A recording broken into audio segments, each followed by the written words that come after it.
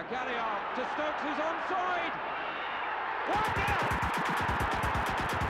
Here's Sims. It's a good serve this from Southampton. They could finish the job here. It's Shane Long, and he has done it. Just a minute to play. Plus stoppage time. Here's Letizia. Who better to say farewell than one of the finest players ever to wear the red and white.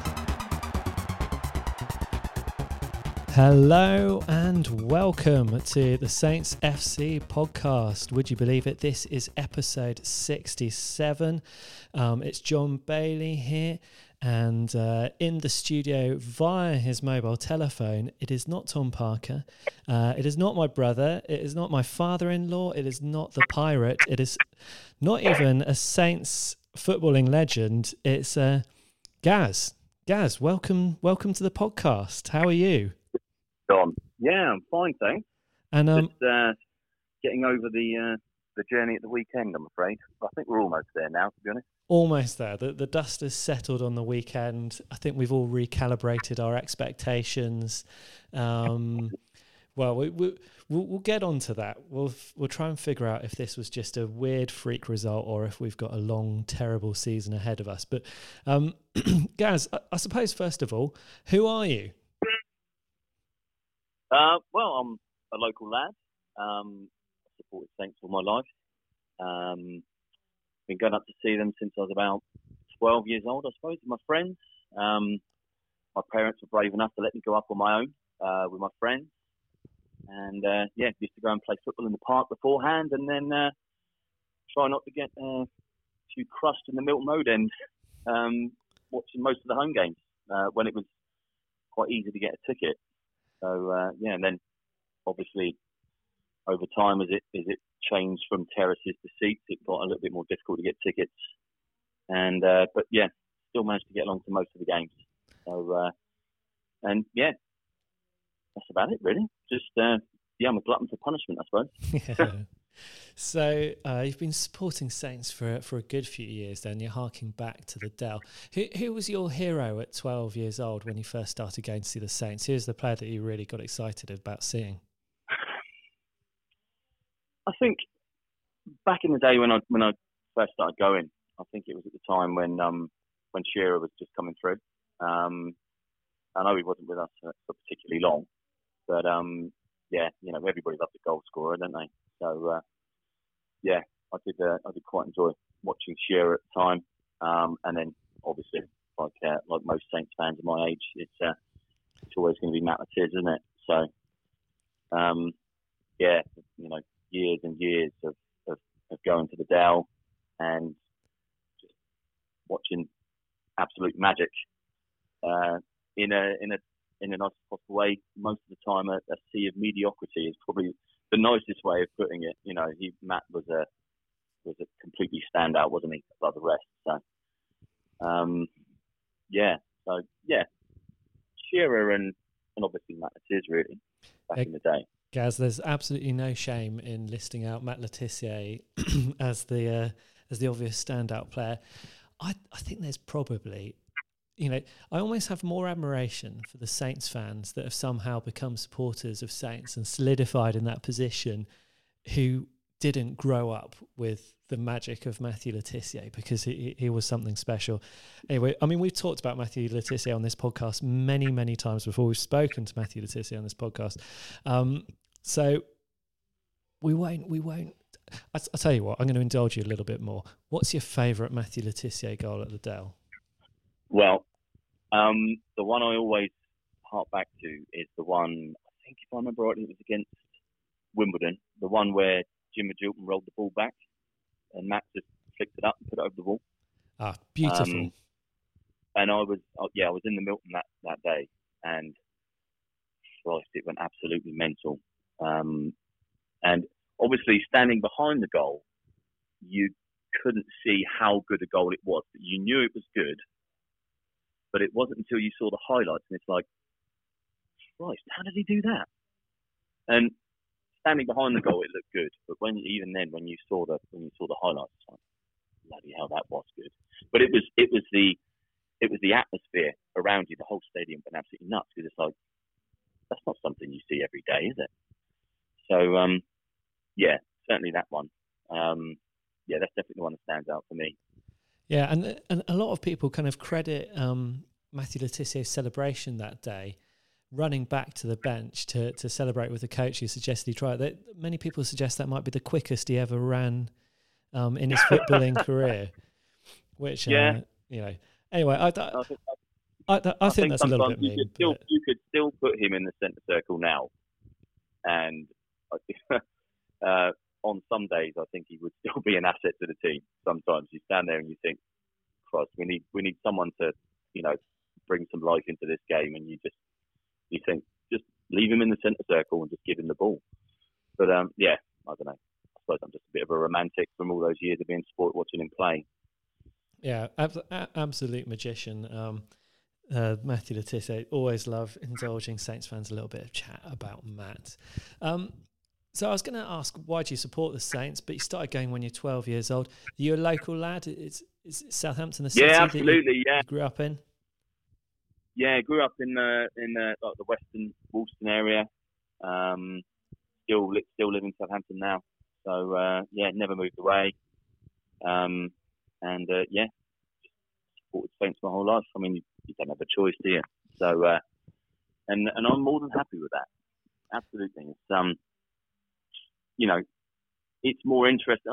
It sounds stupid, but I consider it more interesting being a fan of a club where you're not going to win every week, So, and you realise that all you want is a performance. You just want to know that you can see that they're trying their best, and there's a bit of common sense to what's going on.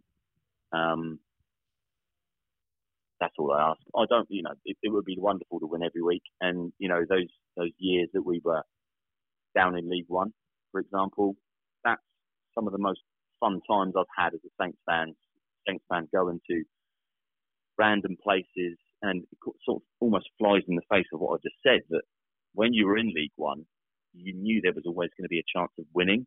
So that was kind of a bit of a novelty.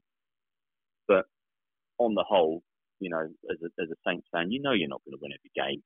And it just adds a bit more credibility to getting those big results against the big teams. You appreciate it more. That's the way I look at it. That's the way I think of it. I think we enjoy it more than other clubs who expect to win. I don't know. Yeah, I mean, I think it's a strange thing looking back at the time of going down into the Championship and down into League One, and then starting on that season with minus 10 points with Alan Pardew as our manager. And it's a funny thing because that season when we won the Johnson's Paint Trophy, the following season when we got promoted, and then the following season when we got promoted again, those 3 seasons were absolutely wonderful. But I do think we occasionally like to forget about the going down, Harry Redknapp, George Burley, Nigel Pearson, and then the kind of random occasional manager that we had from elsewhere that just blew everyone's minds as to why on earth we'd have it. Mark Water. Yeah, I mean, and that process was the bit that was really, really painful, I think. Once we'd gone into administration, the club had been bought by Marcus Lee, but that was the turning point for me.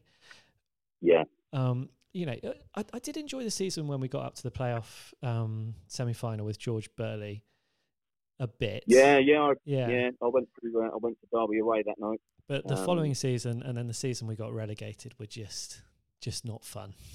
not fun at all. And then all the outside turmoil of the club really kind of dragged me down emotionally, I think, as well. So, I mean, it is a funny thing. That League One season, that Championship season was so enjoyable.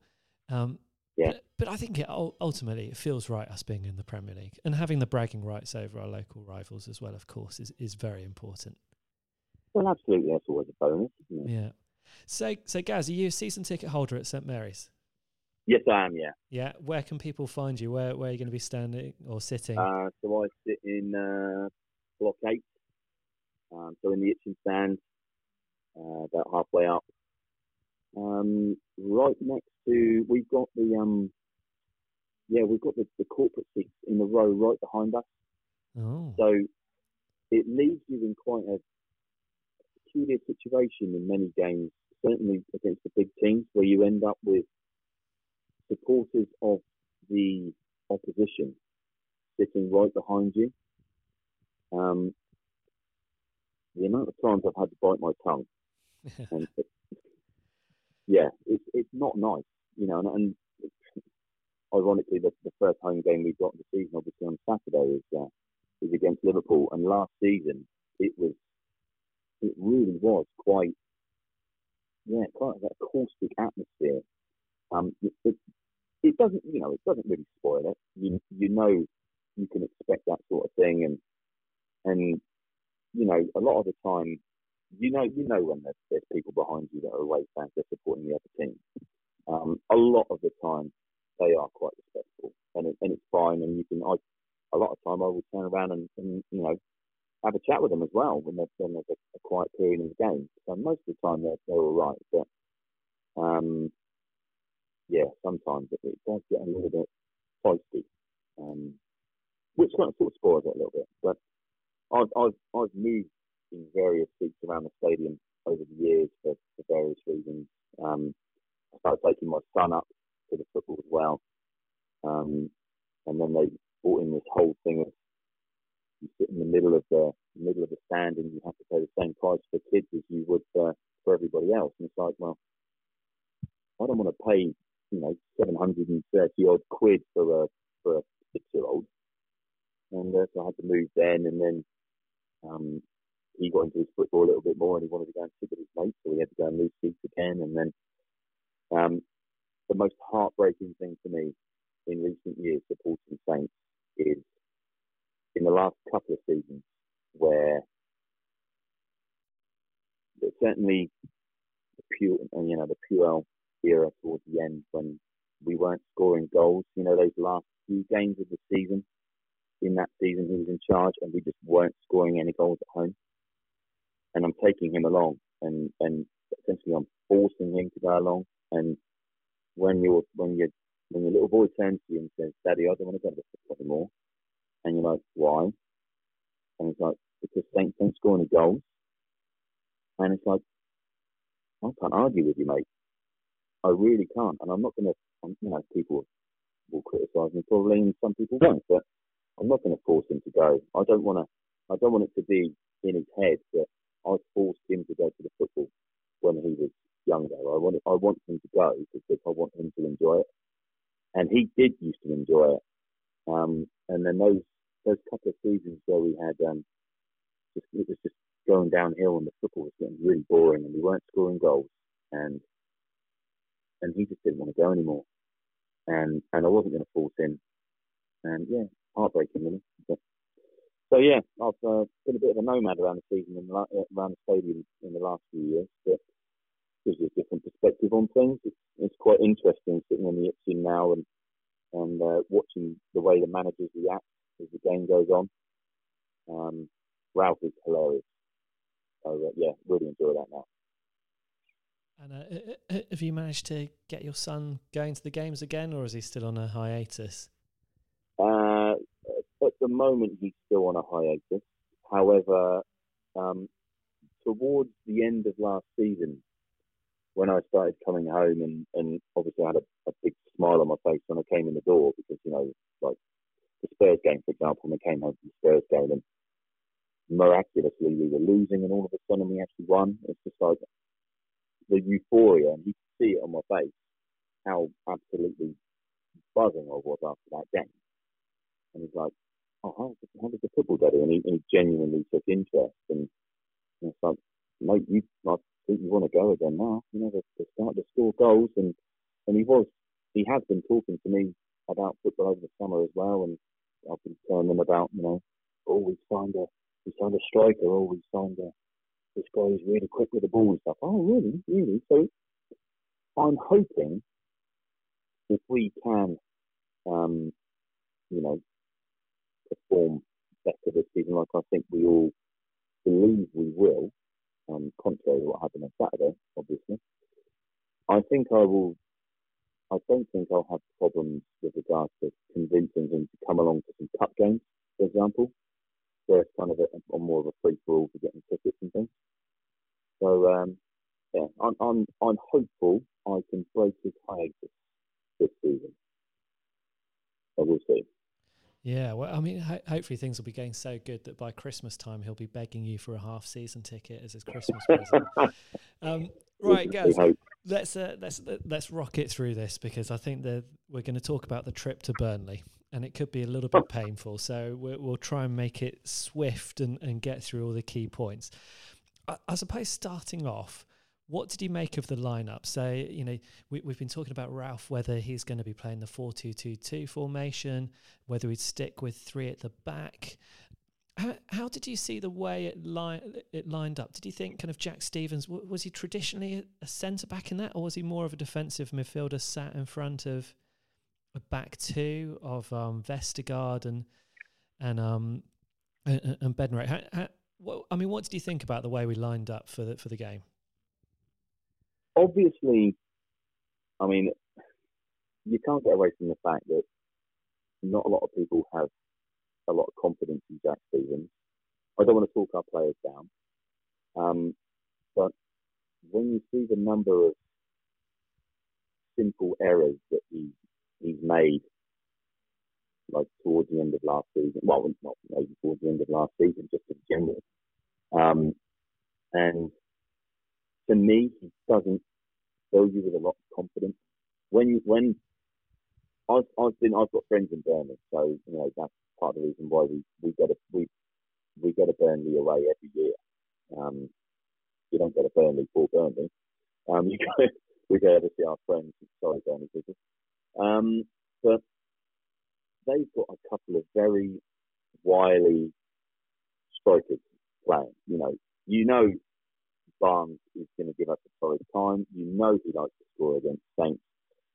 You want to be able to have a bit of solidity at the back. And when I saw that Jack Stephens was in there, as opposed to Maya Yoshida, I know Maya Yoshida isn't everybody's, flavour of the month either, but I think you know what you're going to get, and I think he is a little bit more wily.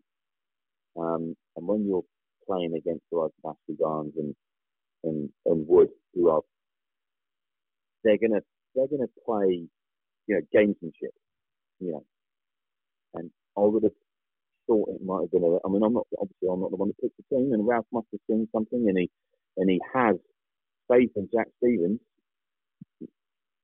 Fair enough. If Ralph's made a choice, you've got to go with it and get behind the team. But yeah, Stephens never fills me with confidence. And when I saw him in the team, I thought this could be bad. But the main thing for me that was a worry was when Højbjerg wasn't playing. Yeah, I mean that was the big surprise for me as well, that Højbjerg wasn't in there. I don't know. Is there a reason for that, do you think? I mean, I just couldn't figure out why you would start Saints without Højbjerg in that match, because, last season, I'm sure we were pretty much always better when he was on the pitch. Obviously depending where his head was, because he did occasionally lose his head and do silly things last season. But generally speaking, he's one of our better players, isn't he? But didn't they say that Højbjerg was poorly before the game? He was taken ill. I think it was something like he was taken ill on the way up or just before the game. And that's the reason why he didn't start, but he was well enough to be on the bench. That was my understanding. That's what I heard. Yeah. That's why he didn't start. I don't know what was wrong with him, but I'm guessing if you're giving him a bit of a rest, but you're still keeping on the bench, it's obviously not that serious.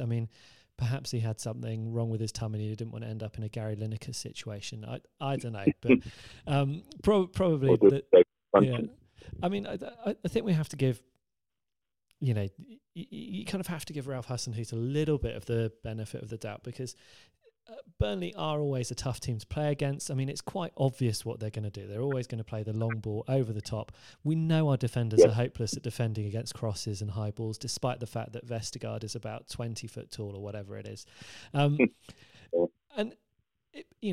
the first 60 minutes, I'm going to put this to you, there were some positives to be had. So we had the Che Adams chance in the first 2 minutes, great crossfield play by Nathan Redmond. Redmond generally, I thought, was looking really lively, had a good chance in the first half, and he was causing problem, which led to us having a free kick, which Ryan Bertrand put over. Was there any... I mean, at 60 minutes, presumably you didn't think we were just about to collapse to a 3-0 defeat?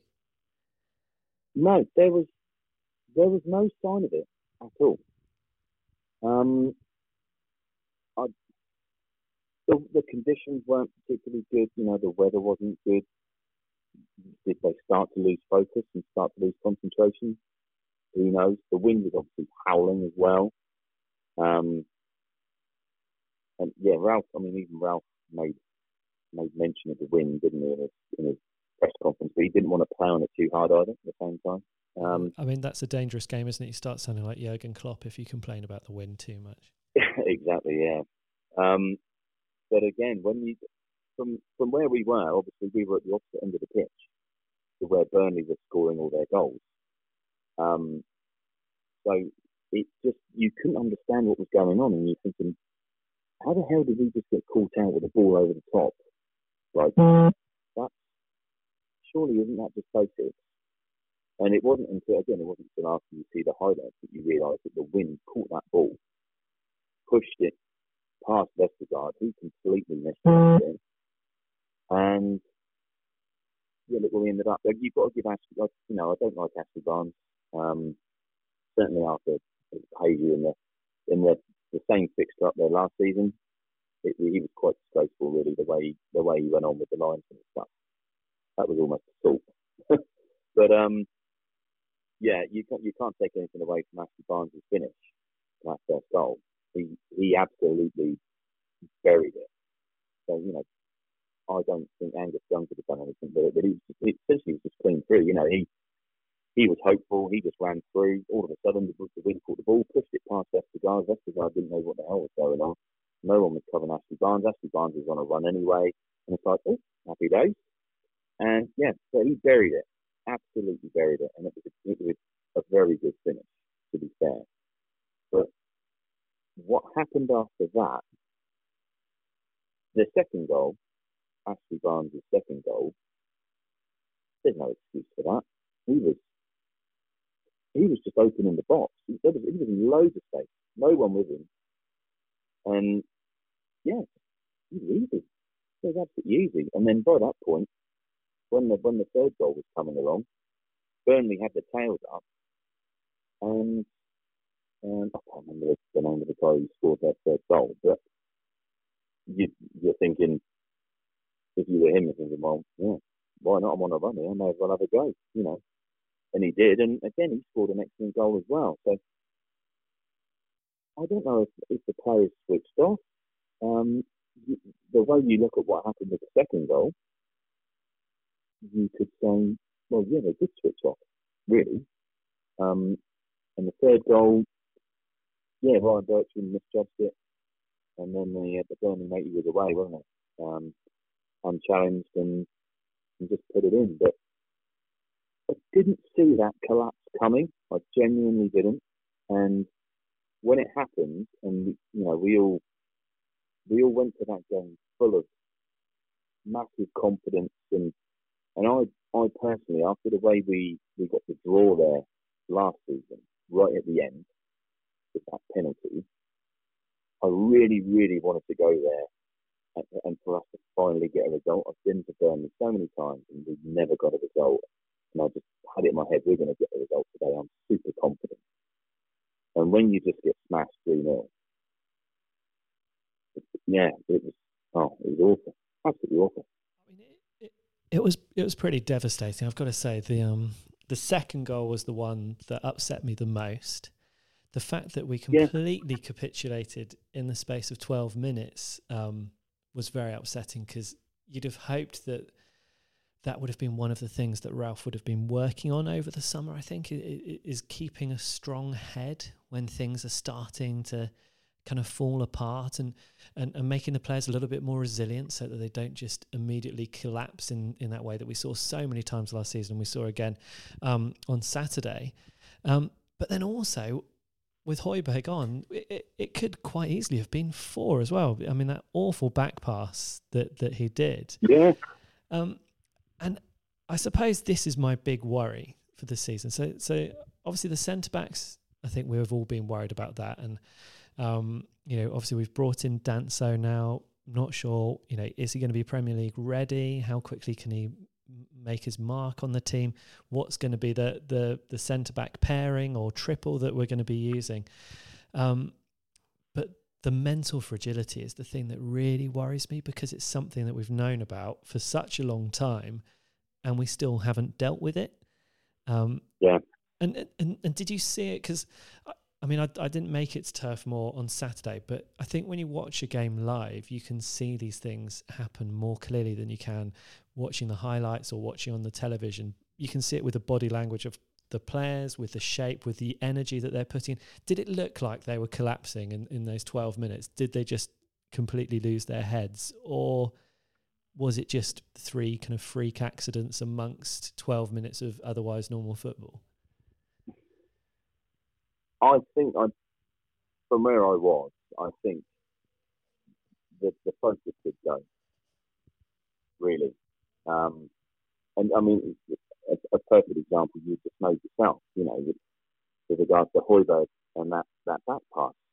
Where is your head at when you think passing back to the keeper from where he is? I think he was right out on the touchline, where he, where he started to take a throw, and he passed it all the way back to the keeper from there, and you're thinking, why are you doing that? That is a really bad decision. And yeah, I don't know. Again, were the conditions contributing to it as well? I know both teams are out there, but and they're having to deal with it. But all of a sudden you're like, did the players go into the match and believe their own hype as well? We all went there and we all thought, yeah, we're gonna smash this today. Ralph had that period of time with him now where he can put everything into them that he wants them to do, and he's been building them up, and we've seen endless, videos on YouTube and stuff that saying to posting up channel, the players smiling and happy, and you can sense they're all kind of in a really good place and they're all focused and ready to go. But then when it comes to, and we didn't lose in pre-season as well.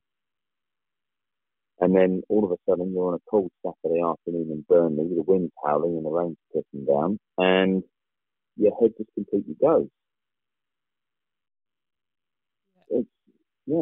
It's inexcusable, really. Yeah, I mean, the pre-season that you mentioned there, one of the reasons I want to bring this up is, you've been watching Saints long enough that you'll remember this, but I'm pretty sure, it might have been back in the late 90s, early noughties, we won all of our pre-season matches, and then we did exactly this. We started the season absolutely terribly. And it's almost like you need a couple of shockers in pre-season just as a bit of a reminder that it's not going to be easy. You haven't got it all figured out. And hopefully this is just a shock reminder and the player's going to be jolted into action and we're going to see something a little bit more effective in the next kind of few games. And I can't say... You and Thomas alluded to that, didn't you, in your last podcast as well? Yeah. You were bang on with what you said about, this is a wake up call game, playing Burnley. You know what Burnley are going to do, and you need to be on your game to play Burnley. Otherwise, you could be in trouble. You guys hit the nail on the head really in your last podcast, and that essentially that's what happened. It was a challenge, but you know what you're going to get with Burnley. So surely, Ralph fills them up with video footage and, he prepares them. Well, as far as we're aware, he's fastidious with his preparation and getting the players ready for who they're going to face. Surely they should have known what they were, they were going to be facing. And again, like I was saying a minute ago, my memory of going to that ground last season was losing 2 points right at the end of the game, and I was really pissed off.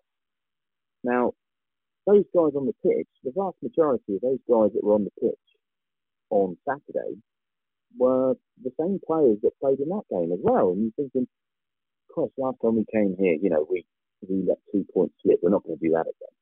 We're really going to be up for this and we're going to nail it. And then you lose 3-0. And you can see this, through switching off.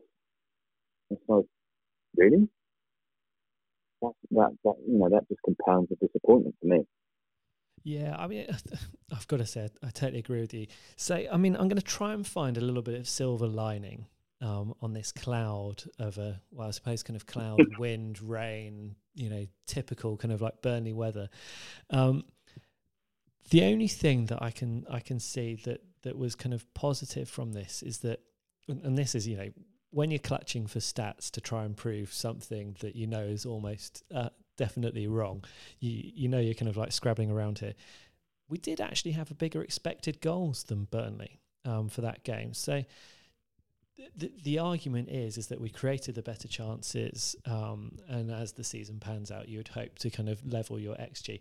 But I mean, Tom and I have been looking at XG for a little while, and we knew under Pellegrino that we were very, very often having much higher XG than the number of goals that we're scoring. And actually, when things were going well at the back end of last season, we were outscoring our XG. And that tends to be what the teams that are on a good run or are doing particularly well do. Liverpool and Man City always outscore their XG. I mean, their XG is high anyway, but they pretty much always outscore it. So, I mean, we're not particularly clinical, I think, was with our chances, is the story out of that. Ashley Barnes he always is against Saints, despite the fact that these games very rarely have goals. He's now got 5 goals against Saints. I mean, that's astonishing. He must have pretty much scored every goal that's ever been against Saints for Burnley in the past few years. Yeah, he's like he was the one that always used to score against us. Jamie Curtin always used to score against us. Yeah, Jamie Curtin. Charlie Austin used to as well, actually. Maybe we need to do the same tactic that we did for Charlie Austin and just buy Ashley Barnes and then, just so he can't score against us anymore. Interesting. I've got an interesting fact about Ashley Barnes. He played for the same football team as I did when I was a junior. So he played for Bath Arsenal FC, although he is a fair little bit younger than me, so I never played in the same team as him. But there we go. But was he enough? You never met him? No, I never met him. No, I just wondered if he was a horrible sod then as well. Well, I mean, I find this hard to believe because, people from Bath, they're normally just really charming, lovely people. So I don't know what's happened to Ashley Barnes. Yeah. Anyway, Gaz, so one of the things that you told me before you came on this podcast is that you have some constructive feedback for Ralph. So this is your opportunity. I know Ralph is a big fan of the podcast. I'm sure he'll be listening in. So this is your chance, Gaz. What's your message? My message is really the main thing. Everybody keeps talking about this 4-2-2-2. And it seems as though he's desperate to implement it. And he's had the summer to push it. And as we know, towards the end of last season as well, he was toying with it, wasn't he? But he never really. He did play it a couple of times, but then he again changed it quite quickly. And you can understand why, because we needed to make sure that we got the points on the board and stayed up. But he's definitely been working on that through the summer. And it's like, are you just going to go with it or not? Because the only way the players are going to learn that is to actually play it. And he's even, you would look at it and you think, he's only bought 3 players in, and obviously Danny Wings as well, but he's bought 3 players in the summer. You look at them and you think, well, actually, so we've got another striker there who we know can score goals, so we could have that 2 up front. We've got Gineppo, who's, some people are saying he might be we might be drip feeding him into a team. He's not going to be an immediate starter. But I saw him I saw some of the African Cup of Nations, wasn't it, over the summer. He seemed pretty good in that. He seemed, I would say decent enough. And then obviously we've got this big beast, Tim and Danzo. He looks the real deal. If he wants to do the 4-2-2-2, why not just take a couple of free hits and just push on and do it, and stop going back to the whole 5-3-2, 3-4-3, whatever it is. Just push on and do it. I know we need to obviously get some points on the board early doors, but look at the fixtures that we've got as well. Do we really think that we're going to be picking up loads of points in the next two games, certainly in the next two home games? Do we really think we're going to be getting 6 points out of those two games? Maybe not. Is it an opportunity to use those games against really good players to try and bed in this 4-2-2-2, so when we do come around to playing games where we should be picking up the points, we should be getting a point, we should be getting 3 points, the players have been playing competitively in that 4-2-2-2. Do you know what I mean? Yeah, I do. I know exactly what you mean. Essentially, the message for Ralph is be brave. Commit to it. Give the players a chance to learn and understand about how it works in a competitive fixture in the Premier League, and then when we have the fixtures that we would start expecting to win, that's when hopefully it will come to fruition. And you're saying, the games against Liverpool and Manchester United, effectively they're free hits. Nobody's expecting us to win, so give it a whirl. If it pays off, brilliant. If not, nothing's lost, and the players are 180 minutes better suited or better understanding of the 4-2-2-2. Why stick with the tried and tested that you know of, when in all likelihood you're probably going to get a bit of a kick in, no matter what you do? Certainly against Liverpool. And after seeing Man United at the weekend as well, I'm quite fearful for that one as well now. But if you're going to do it, do it. I mean, how many other teams in the Premier League actually play this 4-2-2-2? Not many, as far as I can tell.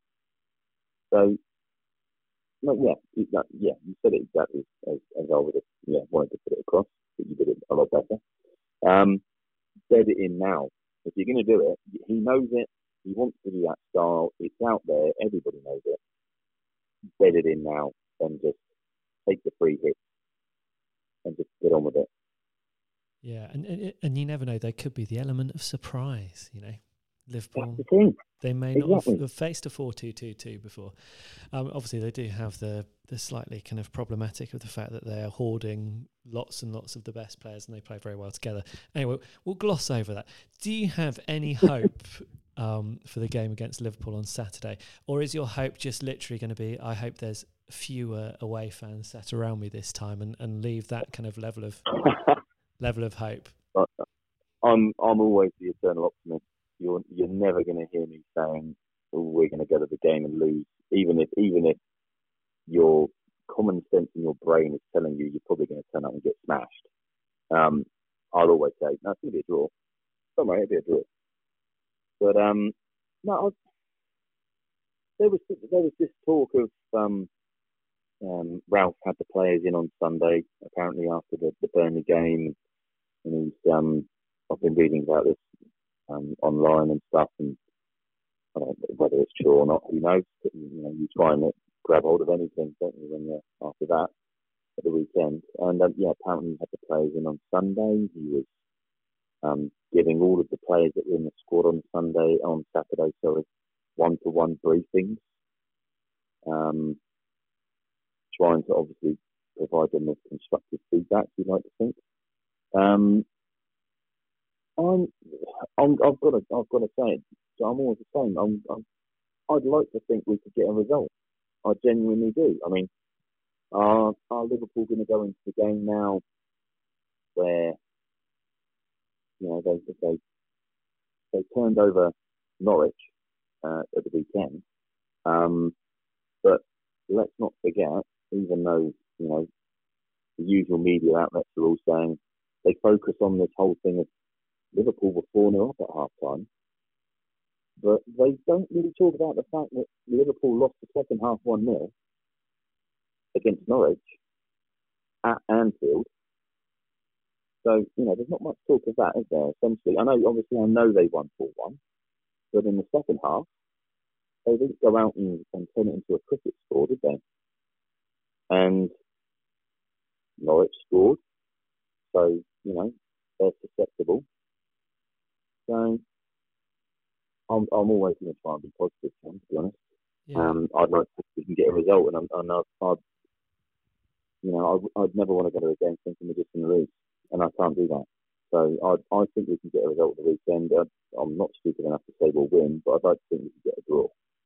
Do you think we might see Shane Long reintroduced into the first team squad as well? I mean, he has a fantastic record against Liverpool. Yeah, I quite like Shane Long because he's just that unknown quantity, isn't he? And he's just a test. He's one of those players that when he's in your team, you're like, yeah, you're going to be an absolute menace. And when he's playing against you, you think, oh, Christ, not Shane Long. He's just going to be antagonistic. He's going to be causing trouble. He's going to be doing this. And it's going to be really difficult. So I like Shane Long. I had a bit of a falling out with Shane Long, not personally, obviously. But again, ironically, we're talking about Burnley, but the Burnley away game last year. From what I saw of that game last year, Shane Long could have challenged for the ball in the centre circle in the play leading up to the ball going into the box and Jack Stevens fouling Peter Crouch, apparently, and getting the penalty. So, yeah, I personally had a bit of a falling out with Shane Long, and I'm like, Shane Long, your game is to chase around the pitch and hassle and harangue and make it difficult for the opposition. And you didn't, and consequently, a few seconds later, Burnley won a penalty. And I'm not very happy with you anymore. So I had a falling out with Shane Long. But, I don't know, maybe Ralph gave him a bit of a kick up the arse later into the season, and obviously you went on that fantastic run towards the end of the year. So, yeah, I'd like to see. I think he could have something to the mix on Saturday. I wouldn't start him, I don't think, but bring him on as a test. Yeah. See if he can give Virgil a bit of a torrid time. Yeah, I'd love to see Virgil suffer at the hands of Shane Long. That would be a beautiful thing to see. So, Gaz, we're going to wrap things up now. I wonder, have your expectations for the season changed at all after Saturday? I was just thinking about this before we started talking, and I had an awful. I think like most Saints fans, I think I've come into this season thinking, Ralph knows what he's doing. He's got the players that he wants, or I'd like to think he's got the players that he wants. There's a bit of grit and determination in the team. And I really think after a summer of getting them playing the way he wants, getting his ideas and his mentality across, I thought we could really surprise a few people this year. Did Saturday and essentially the collapse and the debacle ruin that for me? No. Do I think it's just a glitch? Yeah, I think so. It was just, like I say, am I right? I'm writing it off. It was a horrible day against a horrible team, with difficult conditions, and I'd like to think that it is. And like we're saying, you'd like to think that is the wake up call. The season's here now, guys. got to crack on. Put that one to bed. Use an old Nigel Adkins ism, draw a blue line under it, and move on. So no, it put a tiny dent in my confidence for the season, but I still think we could do some good stuff this year, and I'm still confident we can absolutely finish in the top half. So that's your prediction for the season. At the end of last year. So you reckon we're going to finish top half of the season? Can I get you on a position? I still think so now. Yeah. Okay. Yeah. Well, that's good news. I'm looking forward to that game against Burnley being a little blip, seeing the 4-2-2-2 formation against Liverpool, and Shane Long getting a second half hat-trick as his substitute appearance, and Virgil van Dijk having a nightmare. Then we can all get on with enjoying ourselves again. Oh, wouldn't it be wonderful? Yeah. Gaz, thank you so much for coming onto the podcast. It was really good to get to chat to you and hear about your experience going up to Burnley.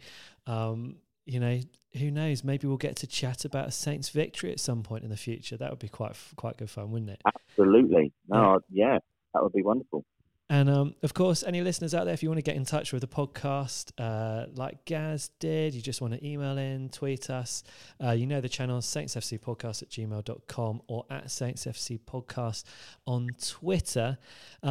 That's it from me and Gaz. Gaz, you can say goodbye to the listeners now. Thank you, everyone. Up the Saints. And safe, guys. Yeah, thank you very much, Gaz. And come on, Saints, let's see if we can do something really special against Liverpool on Saturday. Who knows? That's the wonder of football, that you can never predict everything.